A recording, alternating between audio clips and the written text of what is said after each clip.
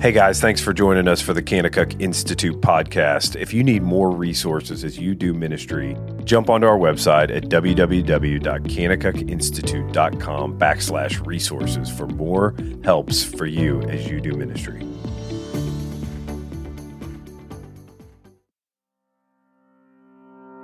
Welcome to the Kanakuk Institute podcast, where we continue to equip leaders with biblical skills for a lifetime of ministry.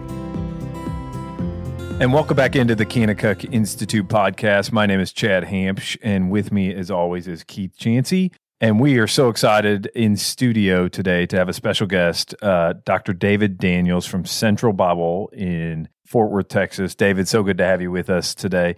Tell us just a little bit for the students that are listening that don't know you. You've been here with us for 6 years now.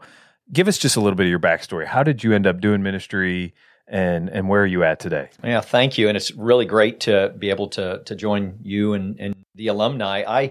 I graduated from University of Texas at Austin with a degree in graphic design. Never imagined I would end up in ministry, but the Lord called me in a very specific time in my life, went away and got a seminary degree, and came back and served as a college pastor at a church in Austin. And that was a thrilling, just a great time in my life. From there, the Lord moved me to Minnesota. I tell people I did time in Minnesota and served there as a pastor of a church for 2.5 years, and then came back down to the Dallas-Fort Worth area where I've been serving as the lead pastor at Central Bible Church since 2005. So, I've had a great, ride in ministry, these 30 years of vocational ministry, and frankly, am thrilled to be able to be a part of a church that is an exciting church to lead. That's good. Well, what we're going to talk about today with Keith and David is we talk all the time about the Great Commission, the call to do discipleship and to do it well. You're a lead pastor, and there's a challenge there to not only lead your congregation, but how do you actually do discipleship well in the church? I'd love for both you and Keith to kind of address that question. How do we take the principles of discipleship that we so desire to implement and do it at a church level, especially on a large scale sometimes?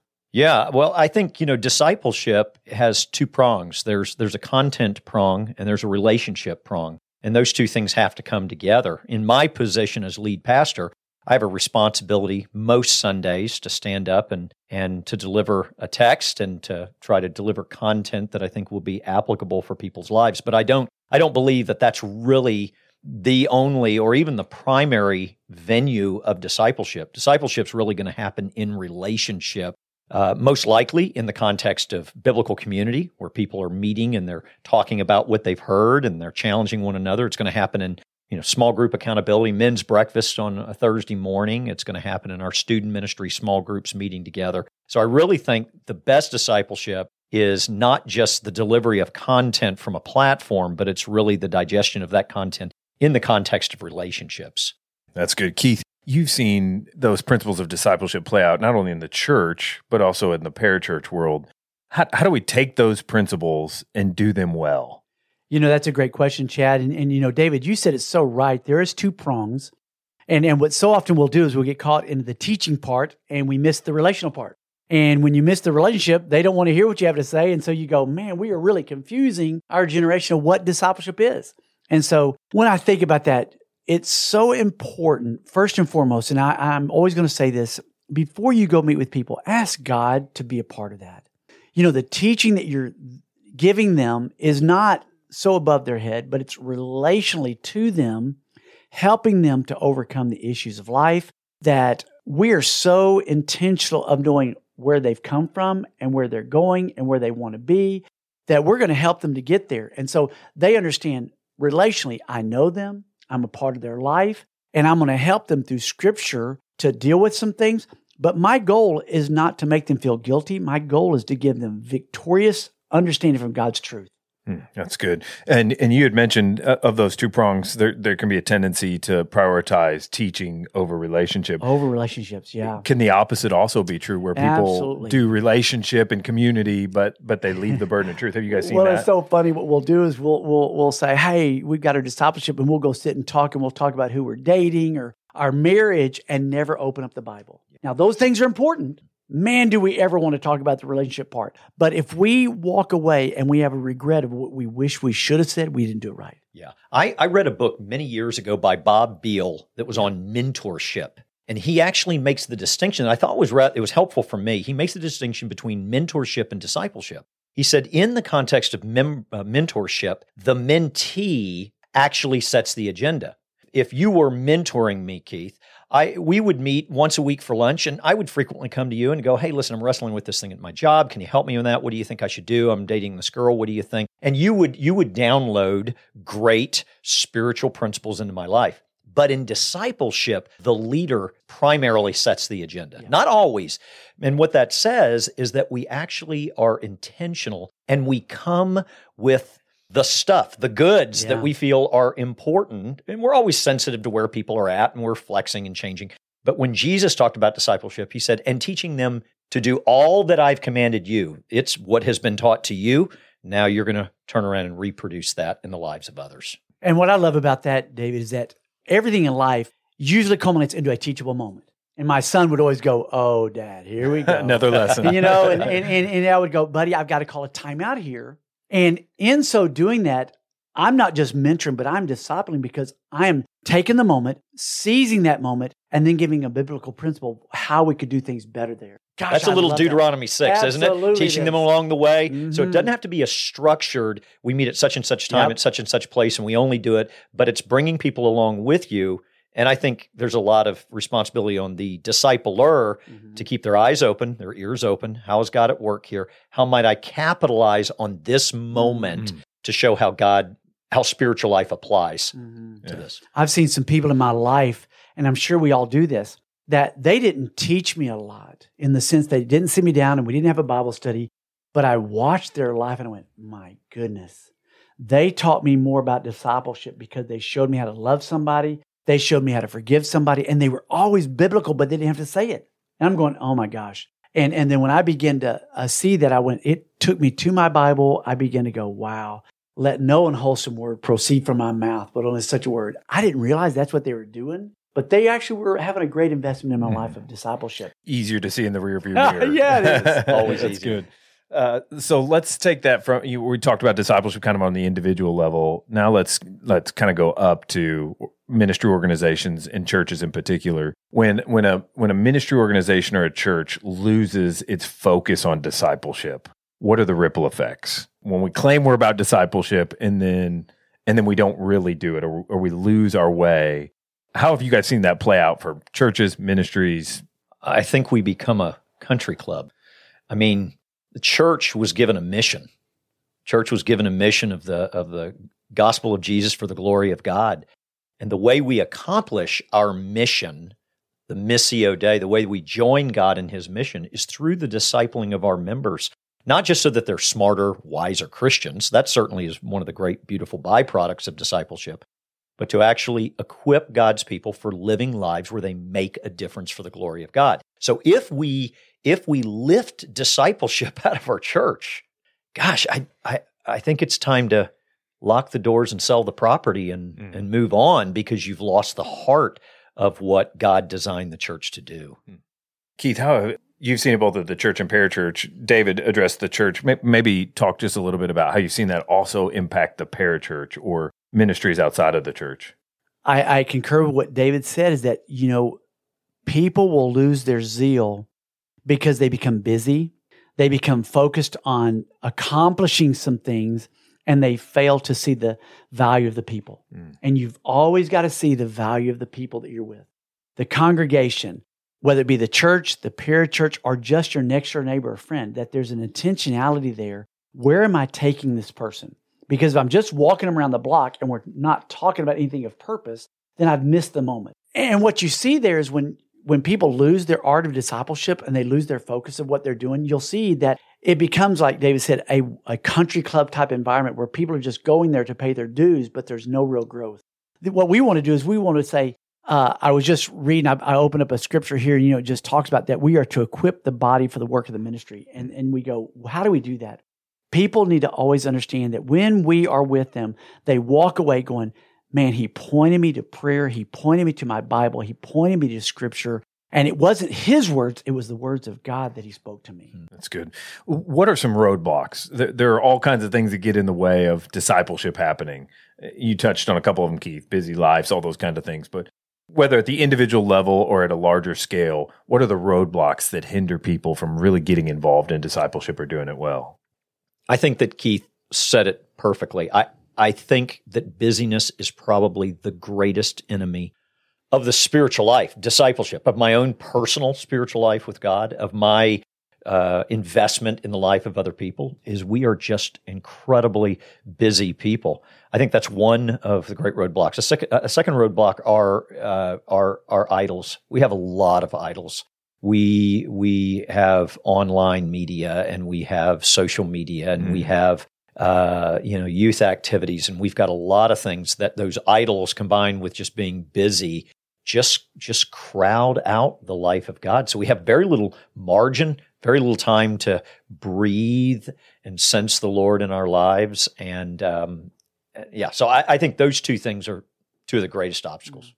And hearing that, David, I think about us growing up. We would say we're going to take a discipleship trip down to Cancun, or we're going to take a discipleship trip to skiing. And we do these fun events. And boy, are they good. And people come, they sign up and they go. But yet, even to come into camp, you can come and go, that was really great to come to camp. It's great to go on that ski trip or that, on that ocean view or surfing. But yet when you walk away, we talk more about what we did rather than what was accomplished in our spirit and our soul. And I don't know. I think the key is for all of us always to go, it's not the amount of time, but it's the intentionality, the quality of that time. That I sit with a Dave and I talk and we go, hey, what is it you're struggling with? How can I help you to get where you need to be? And it's just taking them on, because the roadblock is we're busy, we're doing things, and we're not accomplishing God's best for what we're wanting to do. That's good. So I just picture an alumni, sitting here listening to this while they're, on the treadmill or whatever, and they're going, I love discipleship. I'm engaged in a local congregation, and that congregation maybe isn't doing discipleship. How do I be part of the solution and not be part of the problem? For two guys that have run ministries, how do I move the needle towards discipleship in the context I'm in? Yeah. So let me tell you how not to do it. Because as a pastor of a church, I have people that come and say, we're not doing X, and so I need you to start an X program for me. And the better way is for a person that looks around and says, I don't see discipleship happening really here. The next step is for them to start discipling somebody. That's the next step. They find there's a guy in a church, an alumni who's in a church, and he doesn't see discipleship happening. There doesn't have to be a formal program in that church for him to start discipling. He grabs a couple of young men. He says, let's go to lunch. He starts investing.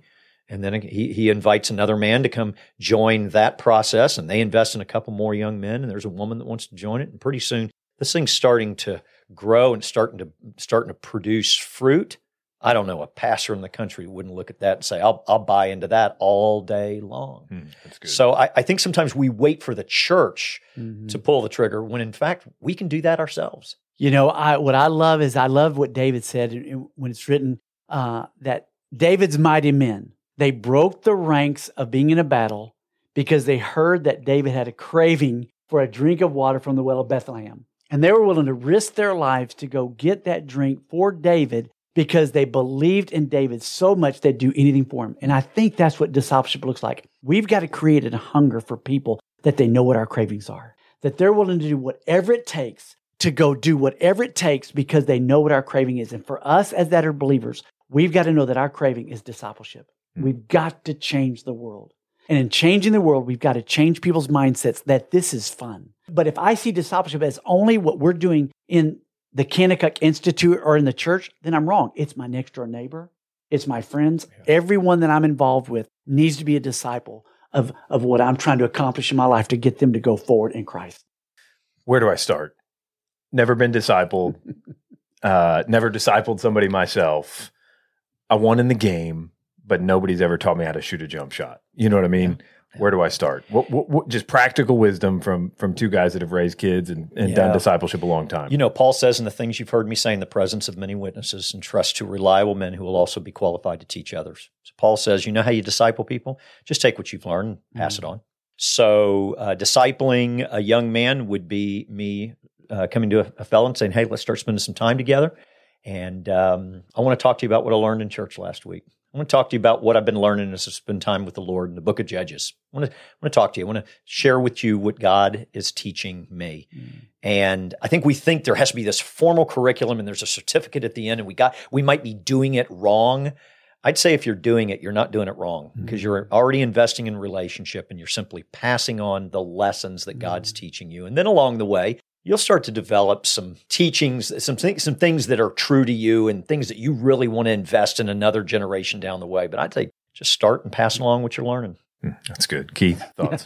I have a funny story because I'll never forget the first guy that ever discipled me. He opened his Bible and he said, hey, open up your Bible to the book of the Philippines. And I started laughing because I at least knew that it was Philippians, okay? But when he said open up to the book of the Philippines, immediately I was removed from this religiosity that was there, and I went, this guy's real. Yeah, I don't have to have everything figured out. I don't have to know everything. And he wasn't telling me all the things I had to do. He was loving me well, and we opened the Bible, and together he made me read the scripture, and he asked me a great question. What does that say? And then, but he was smart enough. He knew contextually not to let me run to where I wanted to go with the passage. And he drew me back and said, Chancey, be careful there. You're kind of stepping outside the boundaries. You're running outside the line of scrimmage, and you can't do that. You get offsides penalty. And I went, dude, thank you. And he taught me how to look at the scriptures. And then he did something that was really good. Once again, I always go back to prayer. But then he said, hey, I want to encourage you to memorize. And in that memorization, I went, oh my gosh, I had never memorized Galatians 2:20. And he said, Chancey, I want you to memorize that. And this time next week, when you come back, he said, I'll memorize with you that verse and we'll talk about what it means. And he said, but listen, you can't come back unless you have that verse memorized. And I went, oh, rats. And I remember staying up all night because I wasn't that good at memorization. Yeah. And when I memorized, and the next morning at 6 a.m. on Friday morning, I could not wait to get there to share with him that scripture. And then he said, hey, now how would you apply that this week to your life? From that moment on, every time on the hour, as I was at Ouachita Baptist University, the bells would chime. He said, why don't you, when you're remembering that scripture, just ask, what would Jesus do with that scripture now? And I went, man, how would he apply it? And it changed my life because I was using scripture to change how I related to other people. It was a discipleship skill I had no idea how to do, but it changed how I lived. Yeah, that's so good. So, I picture our alumni sitting there. It's 1 minute before the game starts. Last words from Coach. What does Coach tell them before they go jump into the game?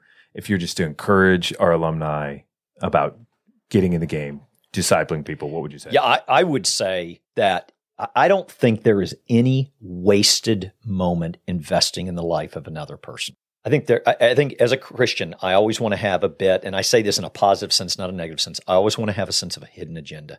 I want them. They may just think we're meeting for coffee. I want them to know Jesus. And so, Lord, just lead me to some great questions to ask. Lead me to the text you want me to lead in this time. I know I'm going to be inelegant. I'm going to trust you. Let's see what you're going to do, Lord. Yeah. And I think if we just went in with that disposition before the Lord and asked a couple of good questions, I think you can walk away and go, that's what discipleship looks like. It's good. Coach, what do you got for us? It's really fun because I just got back from a men's retreat with 6 of my dearest friends in the world that we've been doing this together for the last 40 years. And the joy of our life as we sat there with each other. We were together before we were married, before we had kids, and now all of us have grandkids. And when we were in there reflecting over our life, we began to go back through the people we've invested into and discipled and listening to what they're now doing and how we're so encouraged by, like Paul said, we're encouraged by what those that we've administered to are doing now. And ministry is not about me. It's about Jesus. And when I disciple well, it changes the world. And so that's my coaching tip to you is I want you to fast forward your life 20, 30 years and say, when I look back, what do I want my life to have said? Yeah. And if you can say, I discipled these men you've done well. Man, that's a good word picture, that when we look in the rear view, that there's a wake, that we have had the opportunity to walk alongside others. Man, I hope for you alumni that are listening that this has been an encouragement, and not just an encouragement where you're at, but a motivator to get in the game. Your coaches are hollering at you right now. Time to get in the game and to step out in faith and to not walk in fear and be afraid to do that which maybe you've never done, which is to find men and women and invest in their life, knowing that the fruit will far surpass anything we do, to the glory of God. So we thank you all for joining us here on the Kanakuk Institute podcast. We're so thankful for you being a part of this, and we'll see you next time.